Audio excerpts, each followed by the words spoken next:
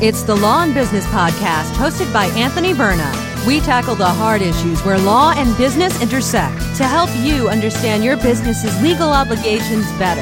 Anthony's law practice is focused on trademark, copyright, other intellectual property, and advertising and promotion law. You can contact him at anthony@vernalaw.com and at 212-729-5651. And now, the Law and Business Podcast. Welcome to the Law and Business Podcast. Once again, we have Jim Cushing. How you doing, Jim? Greetings, everyone. Doing well, thanks. How are you? I'm well, thank you. Jim, once again, why don't you tell everybody how to find you?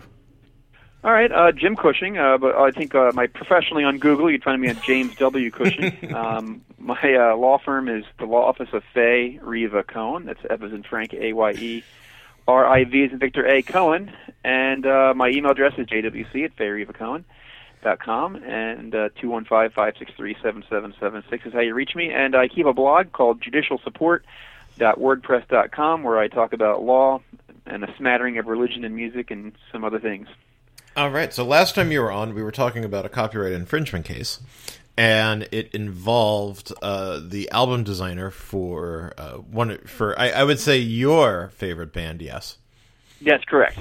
My favorite band is the progressive rock or prog rock band Yes, and but he's also the cover artist for other related bands like Asia and Gentle Giant, and he's done other things like architecture and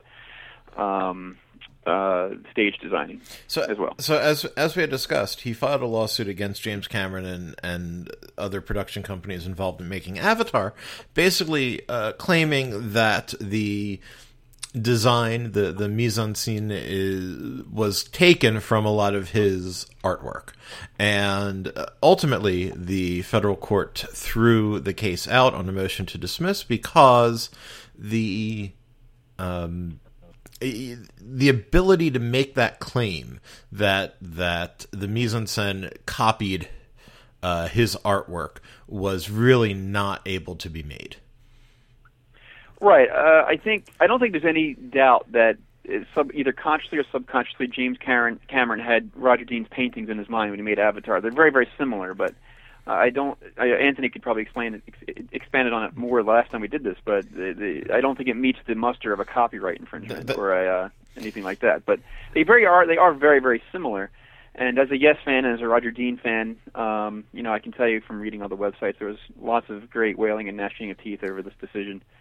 But Roger Dean posted I'm a friend of, quote-unquote, on Facebook of Roger Dean, and he posted an update a couple of weeks back about the case and lamenting the fact that he lost, and he thinks that, James Cameron clearly used his work, and et cetera. And, but he had a certain number of days to file an appeal, so I decided to hold off until writing an update until I saw what happened in terms of the appeal. And today I checked the dockets and discovered that a couple of weeks back, Roger Dean and James Cameron decided to conclude the case. Roger Dean gave up his right to appeal the adverse decision, and about any case against Jim Cameron regarding Avatar and the copyrights. And in exchange for that, James Cameron agreed not to pursue Roger Dean for any attorney's fees or costs or anything like that. So the case is now over and completed, much to the chagrin of Roger Dean and Yes fans the worldwide,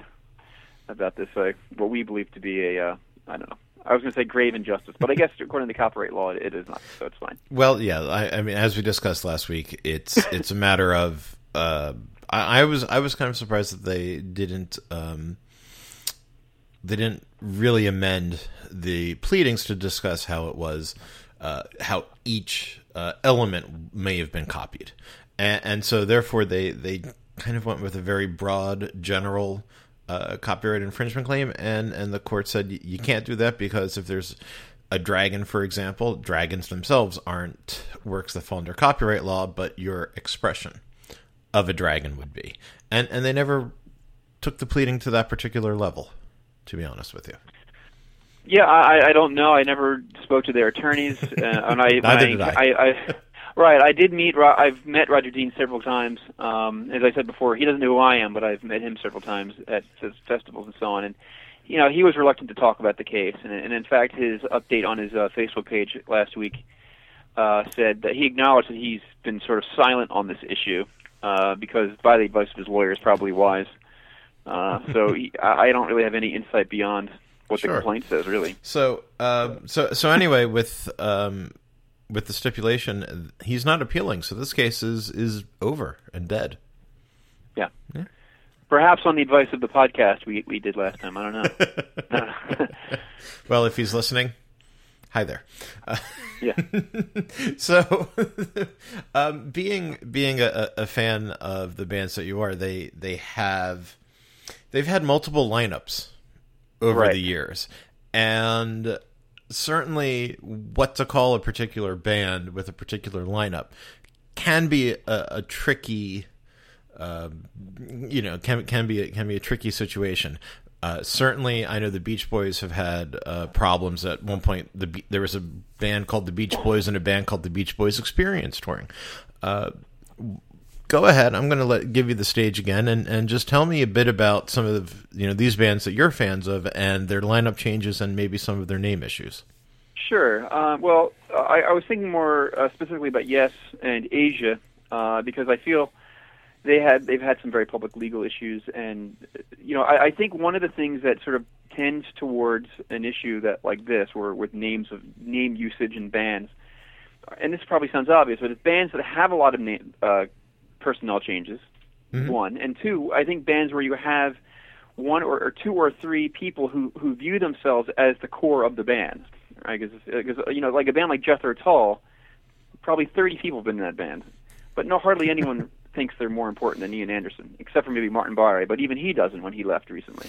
I mean, certainly fans of the Red Hot Chili Peppers can talk about the various lineup changes. I forget the name of the first guitarist and versus John Frusciante, who was in there for a short time, versus whoever is in there right now. I have no idea. Hillel was the name of the first guitarist who passed away. So and the various different stages, but most people, of course, see the Red Hot Chili Peppers as Anthony Kiedis and Flea, and anybody else seems a little interchangeable as well.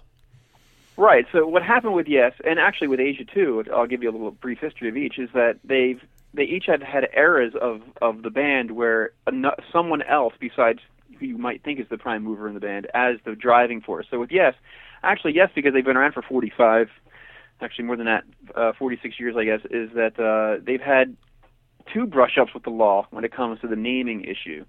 As some people might not know, is that Yes is a 1960s band, had their heyday in the 70s as a progressive rock band, and they more or less broke up after 1980 when they had, I don't know if it was good or bad, but they had the Buggles, the band who the video Killed the Radio Star, sure. The first video on MTV. Right, the singer and the keyboardist for the Buggles joined Yes, which sounds crazy, but that's actually happened. And in place of John Anderson, a longtime singer and founder, and Rick Wakeman, they're probably their most famous keyboard player, the singer and as it turns out, the Buggles had the same manager and were a singer-keyboard player duo, and they were in the same studio, and they both had need of the other, so they joined, and it became Yes. And after that, Yes broke up, and was seemingly with nothing. Yes seemed to be gone because Steve Howe, who was in Yes, the guitar player, was off starting Asia, and John Anderson became a solo artist, and Rick Wakeman became divorced and became a solo artist. I mentioned that because he lost a lot of money in divorces in the 80s. And, and sort of Chris Squire and Alan White, would you believe, and it was recently in the news they might try to revive this sort of as an archival type thing, but Chris Squire and Alan White joined forces with Jimmy Page, and in theory, Robert Plant and maybe John Paul Jones to form a band called XYZ. At this point, only demos exist of Page, White, and Squire playing some stuff.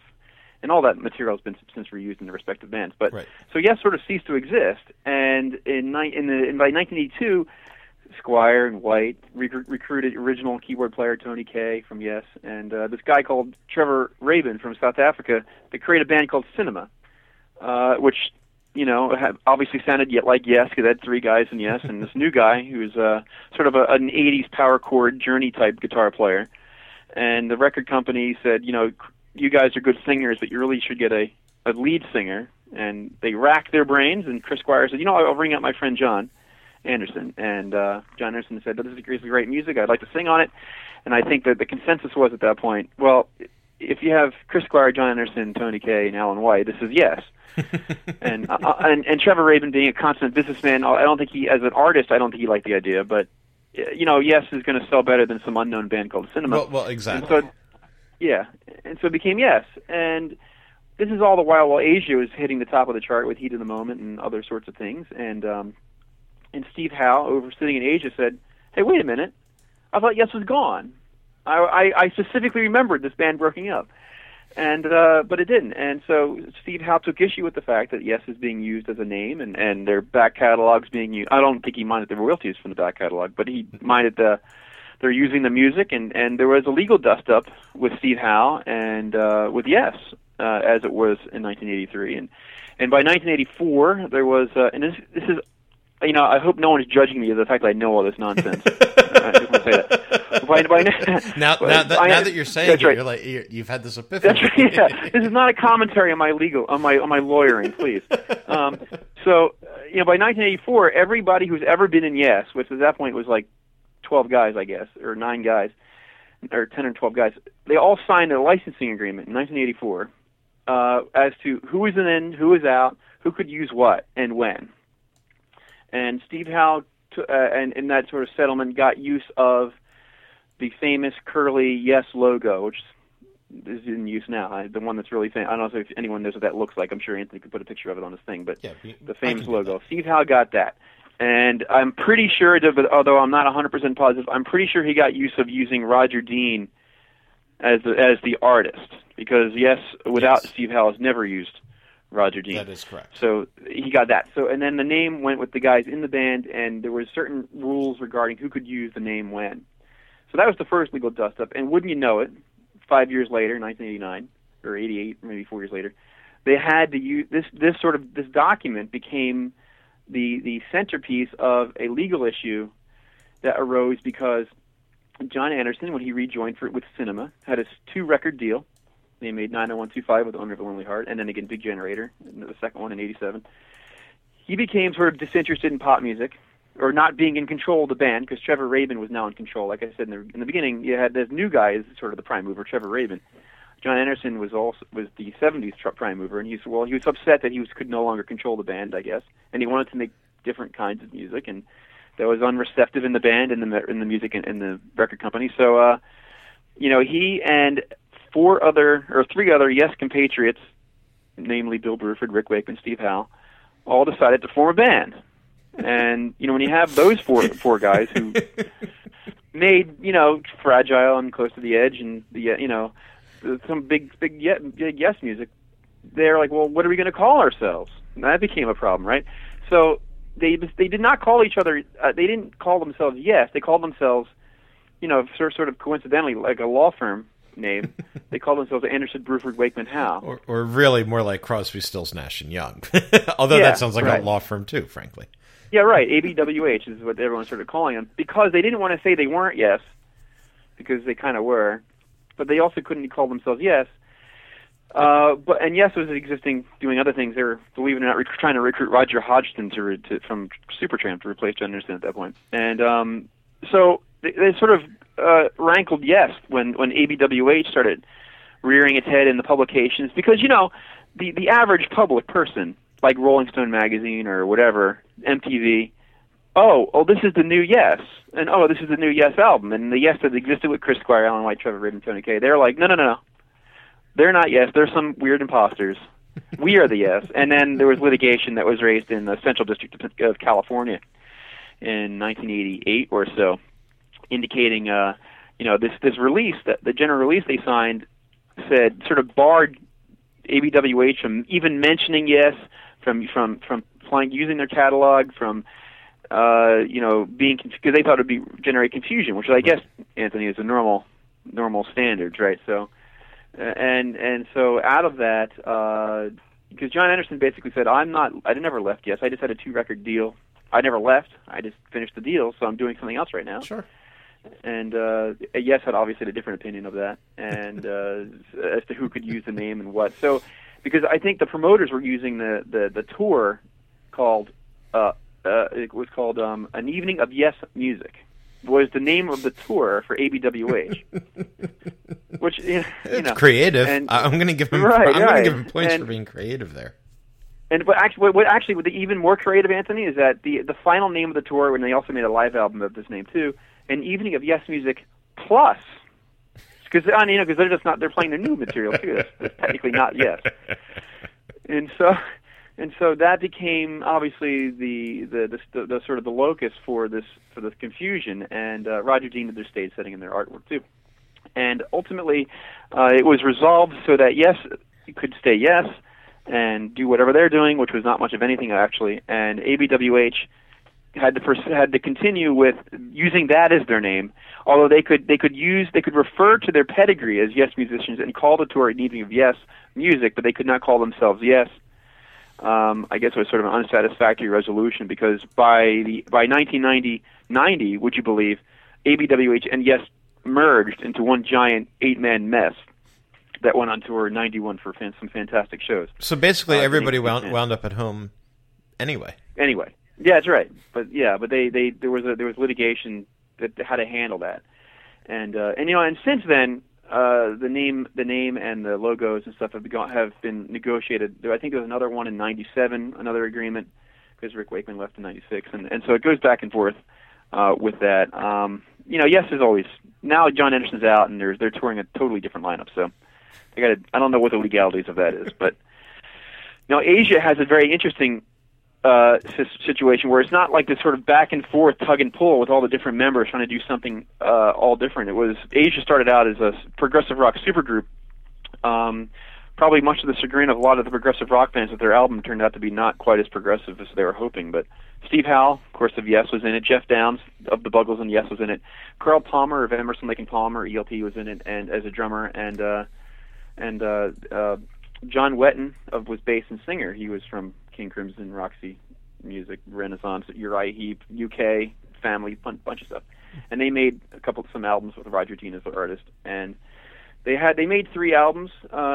Steve Howe not on the third. He was in GTR with Steve Hackett at that point. And they were very, very successful albums. But John Wetton as it turned out, a drinking problem, and they couldn't get along, etc. A rock musician with a drinking problem. Right. Well, he recovered. He's now in recovery, which is not good. But they made their first 3 albums in the early to mid '80s, and then they didn't do much of anything. But then by the early '90s, apparently there was some sort of groundswell, I guess, for Asian music. I don't know. Jeff Downs encountered this guy called John Payne. I don't know where he came from, but he's a bass player singer. And they said, "Do you want to play some music together as Asia?" And Jeff Downs, who was at that point the owner of the name, they said, "Sure. Well, let's do it." And they recruited other sets of musicians. And the original guy, John Wetton, was sort of unaffiliated at this point, except for, I think, a brief tour in the mid-'90s. But other than that, Carl Palmer and Steve Howe would make guest appearances on albums, like playing 1 or 2 songs. I think there was a tour in '92 for the Aqua album where Steve Howe played half the tour, like half the show, only playing his own material, and then he'd leave the stage, which is strange. So so the original guys are sort of in and out as sort of guests of their own band. Well, Jeff Downs and this new guy, John Payne, became Asia with other sort of rotating musicians. Everything came to a head in 2006, which was the 25th anniversary of the original Asia, where John Wetton was now in recovery, and there was and Steve Howe was dormant for by that point for a time, and Carl Palmer had nothing going on because ELP's been broken up, and so they figured, why don't we get together and form Asia again? And John Payne said, well, what have I been doing for 15 years? I've been in Asia for 15 years. And so much like somewhat similar to the Beach Boys you mentioned, Asia, the original Asia said, well, if there's anyone who has attachment to this name, it's the one that actually sold the albums and went on tour for people to see, which is the original Asia, because as much as John Payne worked hard, I don't think anyone cares about John Payne with Asia that much. They didn't sell 10 million albums like the original did. So the original album, so what happened is the original Asia, the deal was the original Asia got back together. They toured. They made they made 3 or 4 albums, 4 albums. Just a side note, they made one album called 30, XXX, on their 30th anniversary, and somehow Googling Asia, XXX made that a bad business decision. But that's an aside. and just as a note. And so they became original Asia. Their name is just Asia, but their website's Original Asia, and their website lists as their discography anything from the original lineup, like the first 3 albums in the 80s and everything they did in the 00s. And then sort of like the Beach Boys, there's now Asia featuring John Payne, which is basically everything else done in that 15-year period between the Original Asia eras. And so, John Payne, like I said earlier, you had Jeff Downes as the prime mover in the Original Asia with the other guys, and John Payne became the prime mover after the other guys left. So you have 2 guys sort of 2 different eras saying, well, my era of this band is totally legitimate and therefore deserving of the name, and I think that's sort of where the problems arise. Where, like I said, other bands like Jethro Tull or King Crimson, you have guys that are important, but they know they're not the band. Robert Fripp is King Crimson, or Ian Anderson is Jethro Tull.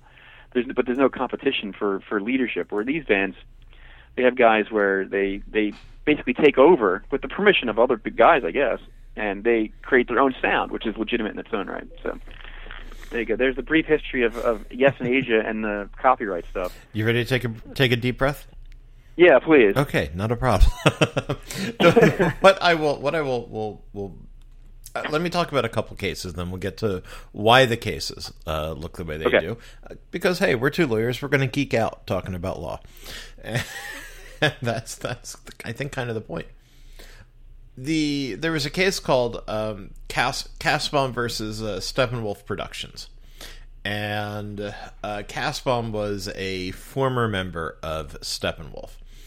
And believe it or not, the Ninth Circuit said that Mr. Kasbaum, and I forget exactly what he played, was allowed to say that he was formerly of Steppenwolf, or an original member of Steppenwolf, or an original founding member of Steppenwolf, however you'd like to phrase it. And of course, as long as that particular phrase was not as prominent as the current band's name. So that basically you're telling the truth, right? This person is an original member of Steppenwolf, or, a founding member of Steppenwolf, or formerly of Steppenwolf. All of that's true. And this person is allowed to say that. And this person isn't barred from, in trademark law from doing that, not barred under contract law from doing that either. And there's another case called HEC Enterprises versus Deep Purple, and I'm not much of a Deep Purple fan. I don't really remember them, but apparently there was Deep Purple, and at some point, New Deep Purple, and well, can I just say, Anthony, I just looked up Steppenwolf on Wikipedia. Sure. And I think the entire music industry has been a member of Steppenwolf. Oh, probably. There's like 40 guys. Oh, probably. Absolutely. And so saying that you're original members, that's saying something, because, there's like 40 other guys to compete with. So that's something, I guess.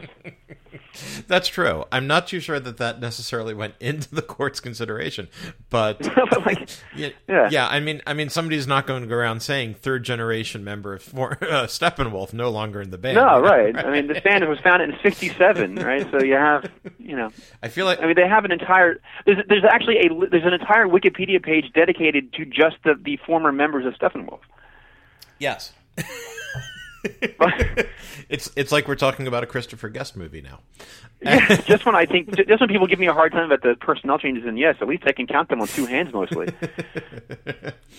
and of course, to talk about the Beach Boys case, excuse me, and that was called Brother Records versus Jardine, because it was Al Jardine, original member of the Beach Boys, who would use various names: Al Jardine of the Beach Boys and Family and Friends. Yes, that was actually used. The Beach Boys Family and Friends, the Beach Boys Family and Friends.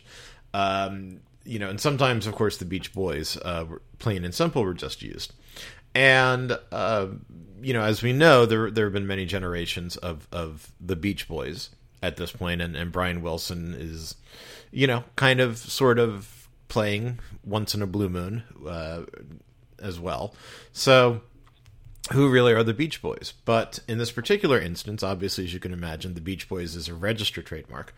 And here, using such phrases like Beach Boys Family and Friends, and even Al Jardine of the Beach Boys and Family and Friends, would confuse consumers. And actually, there's plenty of testimony in that particular case that people were confused, that not just concert goers, but promoters were confused as well. People didn't know that there's actually a Beach Boys lineup Wikipedia page too. Yes, of course there should be. Although their numbers are much smaller though. They don't include where did the John Stamos fit into all this? I don't remember where John Stamos fit into that, to be honest with you. I think it was way after this particular case, because I think that case, because I forget exactly when Al Jardine left, but that case came before the John Stamos era of, I think, Kokomo. Probably. I could be wrong on that. But according to Wiki, he joined in '84. There you go. So Al Jardine was going around calling himself the Beach Boys, or using one of those mouthful of words. And of course, Mike Love was going around calling himself the Beach Boys. So you have these two original founding members both calling themselves the same name. But the fact of the matter still remained that Al Jardine was not a part of the group at the time, and there was still a collective calling themselves the Beach Boys, and he can't break out calling himself the Beach Boys or any of those particular phrases. And especially the fact that consumers were confused, but more than that, promoters were confused as well. So not just the music public, the music listening public, but also the music professional public that was out to book concerts and actually make money for these various entities was confused about who they were booking for. So that worked very, very strongly against Al Jardine, and of course he was not allowed to just call himself the Beach Boys at that time. So a couple thoughts here.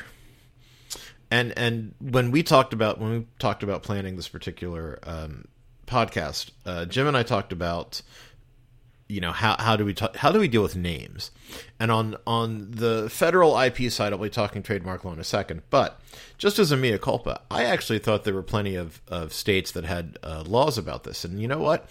I was totally wrong. I couldn't find any states that discussed band names. Specifically. So, and a lot of these cases that we're dealing with, that we're talking about, really talked about either one, trademark law, or two, contract law, or some combination thereof. And so, one, a band name needs to be a trademark, basically, is the real thinking here. And I should say a band name is a trademark. It should be federally registered. And there should be a formation agreement, or really what is a business agreement, and all the partnership. Exactly, a partnership agreement. What it seems to be, if I can say it, Anthony, is that for some of these bands, I mean, I think maybe I'm stereotyping, but I feel like people get into bands when they're young, in their late teens or early 20s, and they just want to play music. And they're not thinking about the implication of what would happen in 35 years of me being in this band.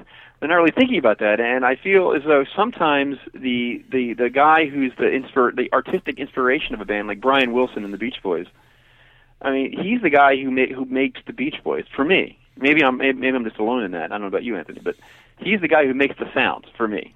But he doesn't seem to be in your discussion as to the name at all. Exactly. Which is unfortunate, because without Brian Wilson, there would be no Beach Boys for people to fight about. That's true, but in the 80s there was no Brian Wilson as well. He was dealing with his drug issues. He was right. Trying to get Dr. Landy out of the door.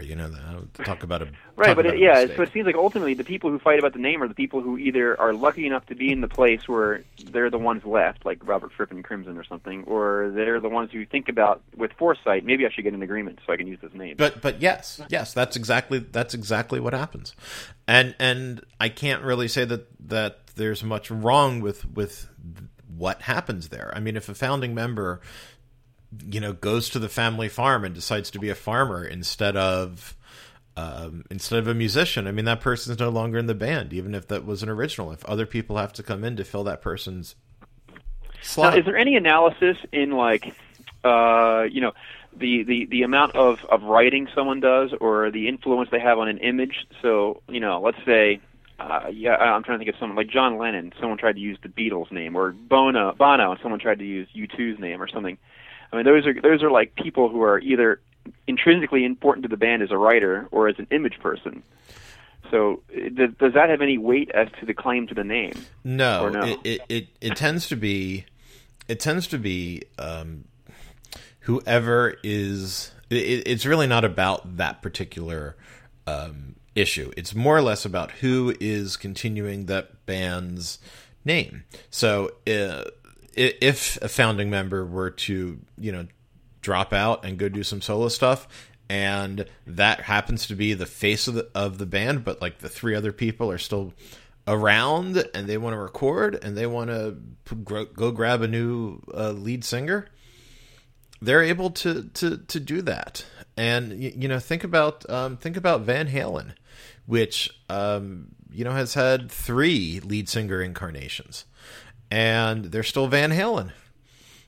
Even though nobody's really going to think about Van Halen 3 all that much, and they're still Van Halen. So it's who's ever continuing.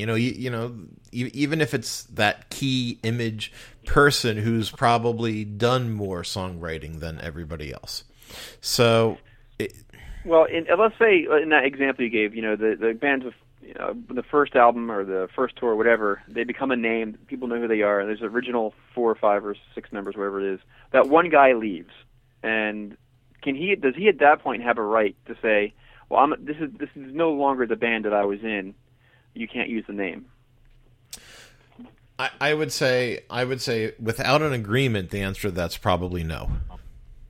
So where is so for example, in 1969 or 70, when Yes was John Anderson, Chris Squire, Tony Kaye, Peter Banks, and Bill Bruford. Peter Banks was fired or left or whatever story version you want to use.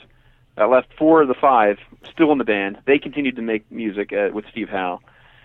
Is it the locus? How do you determine who owns the name? Is it by majority or where the locus of the music is, or what? Just noting the fact that there is a radical difference in trademark law from '69 and today. I will say that in today's world, what you're looking at is probably majority, and if a band has 5 people and 3 are continuing to use that name, then that's probably going to be who wins out. Just because they've got 5, the other people have 2. It's going to be, without a contract, it's going to be very, very sticky for those particular reasons. I think what the cases tell us is certainly when one person is out of a band and still uses the band name and yet the quote unquote original entity is still around. I mean, that's an obvious loss for the musician who's now on his own and forming a band. I mean, obviously you can go still play the music. I mean, that's a totally different area.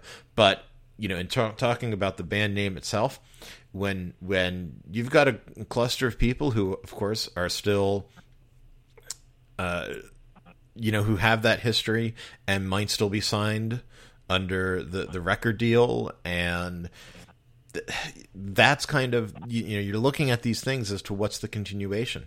And if it's some kind of odd number split, probably the majority is going to get it.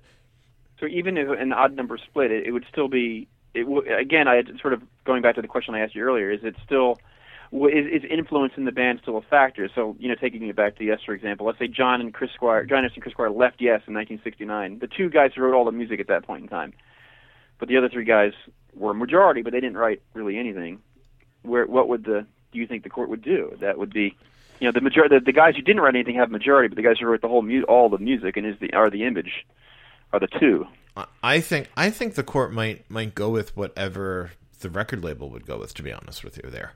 So if the record label is recognizing the other guys as the band, then I think a court might follow in that particular direction. Because if 2 guys leave the band, and even if their face and an image and songwriting, so they put in the work, if they're the ones who say we're no longer part of the band, all right, well then everybody else must be a part of the band, and so I think a court might go in that particular direction. Is there a distinction between that and, I'm sorry to put you on the spot it's okay. there. I mean, cross-examining. No worries. No worries, counselor. Is there a distinction between someone leaving the band and like with Yes in 1980, where people thought the band was dissolved, and then someone picked up the torch again and said, no, we're going to bring it back. Well, in looking at this from a typical trademark law standpoint, because I think that's what we would have to do in absence of a contract, or and in this particular case, let's just make that assumption. Trademarks are abandoned after 3 years, and I know this is going to sound a lot of just really weird to a lot of people, but if on one hand, I think we can separate a typical business and a band. And if a business no longer uses a trademark, another business or person can come around and pick up that trademark after 3 years and just use it for the same goods and services because the other original business is no longer using it. It's been abandoned. For bands, I mean, all of that applies as well. I would say here the difference is that if somebody were to have come around in the late 2000s and call themselves, Toad the Wet Sprocket, you'd sit there and say, well, no, you're not Glenn Phillips, and the guys aren't here, and yeah, the website's kind of dead, but you're not Toad the Wet Sprocket. And I think a lot of music fans would be wired to do that. And right. Even if under trademark law, that would have been fully acceptable. Now, there's a record company who still makes their... I mean, I'm sure Atlantic Records or Virgin or whoever it is. I don't know who's still buying Toad the Wet Sprocket CDs. I'm sure there is somebody. Maybe, me? probably you. Apparently you. Me? I bought the last one. Right. So does, let's say that a band goes 10 years without making something and they're dormant for want of a better term, they're gone. But the record company still makes their CDs for the 2 people who buy them a year. Does that keep it alive? I think so, and that's actually what I was going to say. I mean, you can look at the example of REM right now, who is officially dormant and broken up, but when you go look at their website is still up, giving you updates about everybody. They released a couple of rarities collections. They released their MTV Unplugged complete series. So they're still putting out stuff as REM, and I think you'll see that probably be the wave of the future, so that the name can at least be encapsulated by the original members. And I have no doubt that while REM is no longer going to make new music, I certainly highly doubt that the 4 original members are not owners of the corporation, for lack of a better phrase. Well, because I have to tie this into prog rock, Bill Rieflin, REM drummer, is now in King Crimson. Bill Berry. There you go. What's that? Bill Berry, REM drummer. Yeah, there's a guy called Bill Rieflin, apparently, who's a member of REM as a drummer. I don't Bill Rieflin? Yeah, How do you spell that? It is R-I... Well, you know what? The King Crimson website says he was, but it's RIEFLIN. Okay, so he probably was... he probably came around... Yeah, his website and wiki says he, quote, worked regularly with REM. Yeah, so there you go. To me, he's a sideman. Yeah, there you go. There you go. He's King Crimson's 3rd drummer. And when I say 3rd, I don't mean in a row, I mean all at once.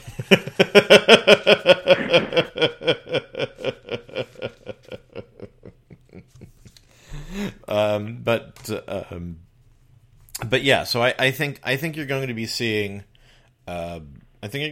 more of this, and I think for a lot of bands, getting back to your original thought is gee, when you're 18, 19, all you want to do is pick up a guitar, pick up a bass, pick up drums, and get out your anger and make some music, and you're not thinking of it as a business.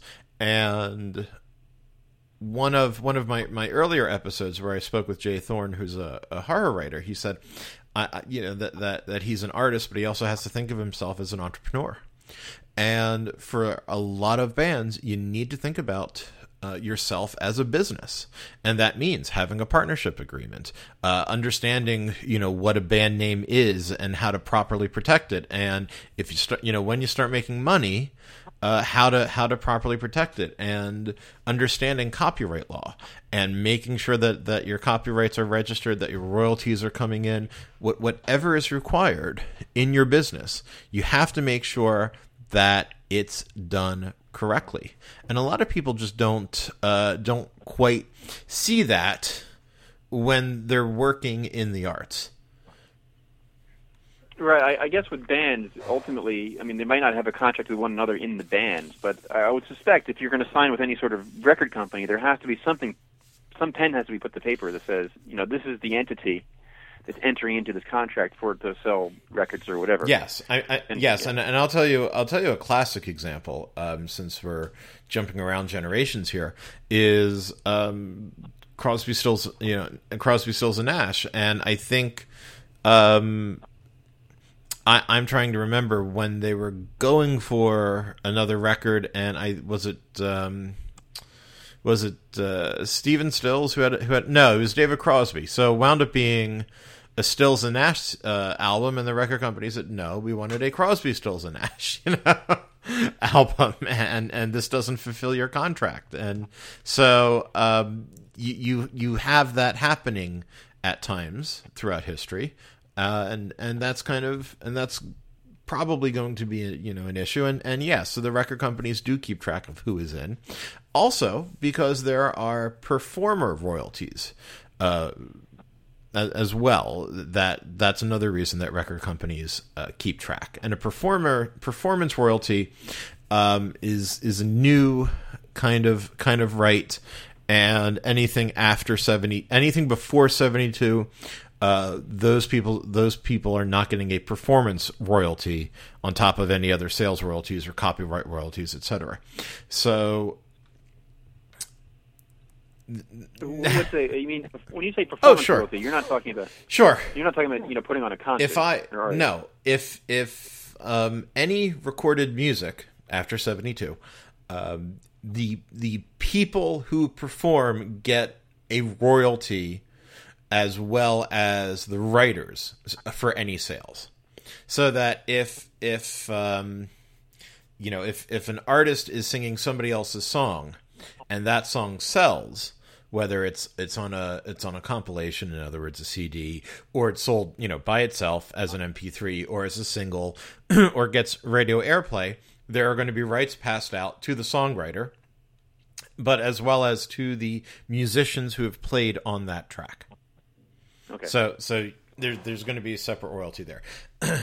So record companies need to keep track of who's in a band and who's playing on what song anyway.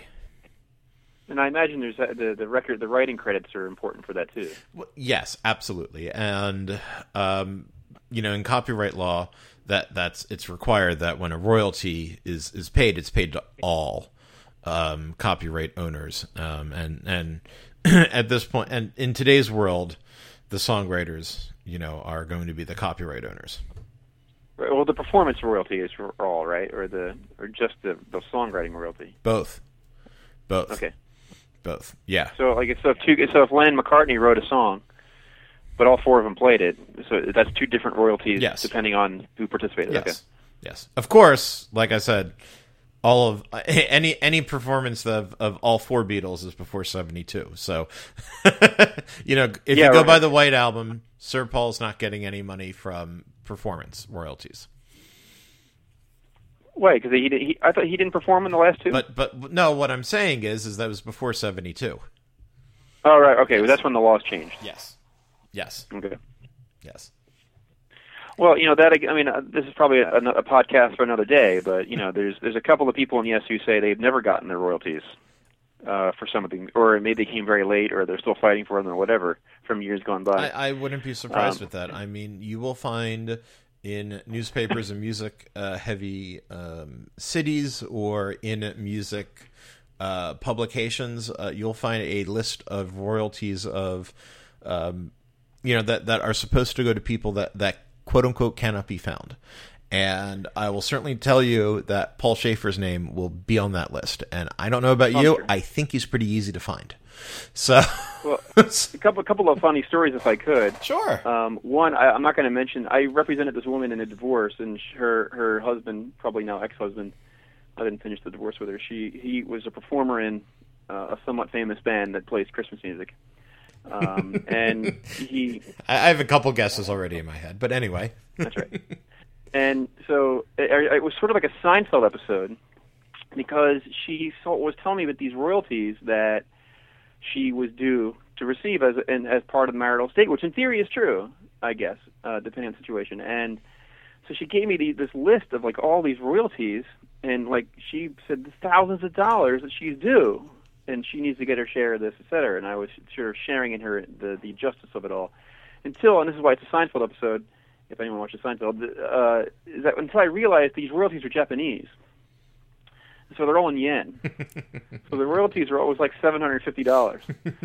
It's like, I don't know. But so she didn't realize that the yen were like vastly like smaller than $1, for example. That's all right. I just heard an interview with Rich Eisen from the NFL Network, where he said that he just got home and from a flight and opened his mail, and there was a royalty check from doing 2 episodes of CSI Miami, and it was something like $2.45 in residuals. That's right. So hopefully his arm won't cramp up writing out the checks like Jerry Seinfeld did.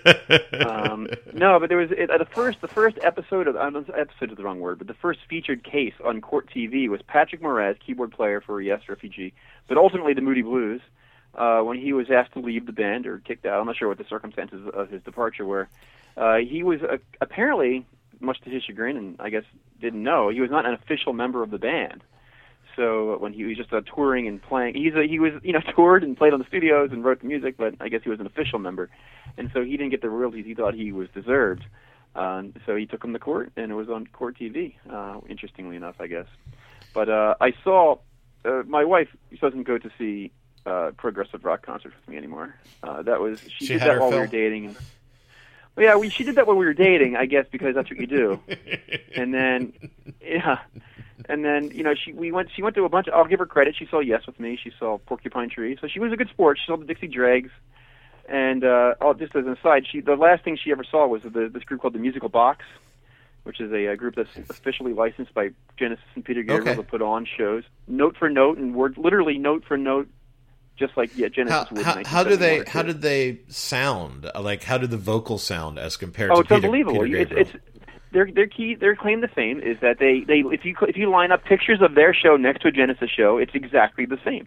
They play all the notes exactly the same. All their body motions. They finally look at the footage. They try to duplicate a Genesis show as best as you humanly can. It's amazing. Wow, I had no idea. And I remember going to this Musical Box show with my wife Tiffany and they were replicating one of the shows from the Selling England by the Pound, and Peter Gabriel, the guy playing Peter Gabriel, was wearing the bat wings and the goofy face paint with the real incandescent eyes, and they're glow in the dark and all the weird backgrounds and the costuming. And she looks at me and she goes, "This is it. This is the last one." But right. So anyway, I find that interesting that there's a band that's basically licensed, in order to sound and look exactly like, another band. Yeah, because that era of Genesis is so unique with the performance and the staging and the costuming and the music that I guess people didn't want it to die out, because Genesis became totally revolutionized in the 80s. And Peter Gabriel occasionally will recognize the fact he did this. He usually doesn't talk about it, but sometimes he does. And he gave them literally the stage props to do it, and a lot of the vintage stuff, and the rest of Genesis will sometimes even sit in with the band, and it's pretty neat. But in one of the tours shows she saw with me before the end was we saw Rick Wakeman at the Electric Factory in Philadelphia. I'm from Philadelphia. I practiced in Philadelphia in 2005, I think, and it was Rick Wakeman's solo show, and this is relevant to royalties. And if you don't know, he was a very, very popular and prominent session musician. So he's played on countless albums that most people have heard, but they don't know it's Rick Wakeman of Yes. And a couple of David Bowie, first 2 David Bowie albums, Black Sabbath, Lou Reed, lots of stuff. And so this one was in particular Cat Stevens, "Morning Is Broken," which I think most people have heard. So. Right, Anglican Christian hymn. And Cat Stevens wanted to play it, and he hired Rick Wakeman as a session guy to play the piano. And as most Christian hymns are, it's like a minute and a half long. Right, so although singles are short, they're not that short. And Cat Stevens said, "Well, Rick, can you Why don't you come up with an introduction? You played an introduction. Okay, why don't you play... okay, well, good. Why don't you do the same thing at the end? Okay, we'll play the same thing at the end. And Rick Wakeman's telling the story in the middle of his songs, and when I saw him. Okay, do a little middle thing. Okay, and that gets the song out to like 3 minutes, and they added another bit. That's great.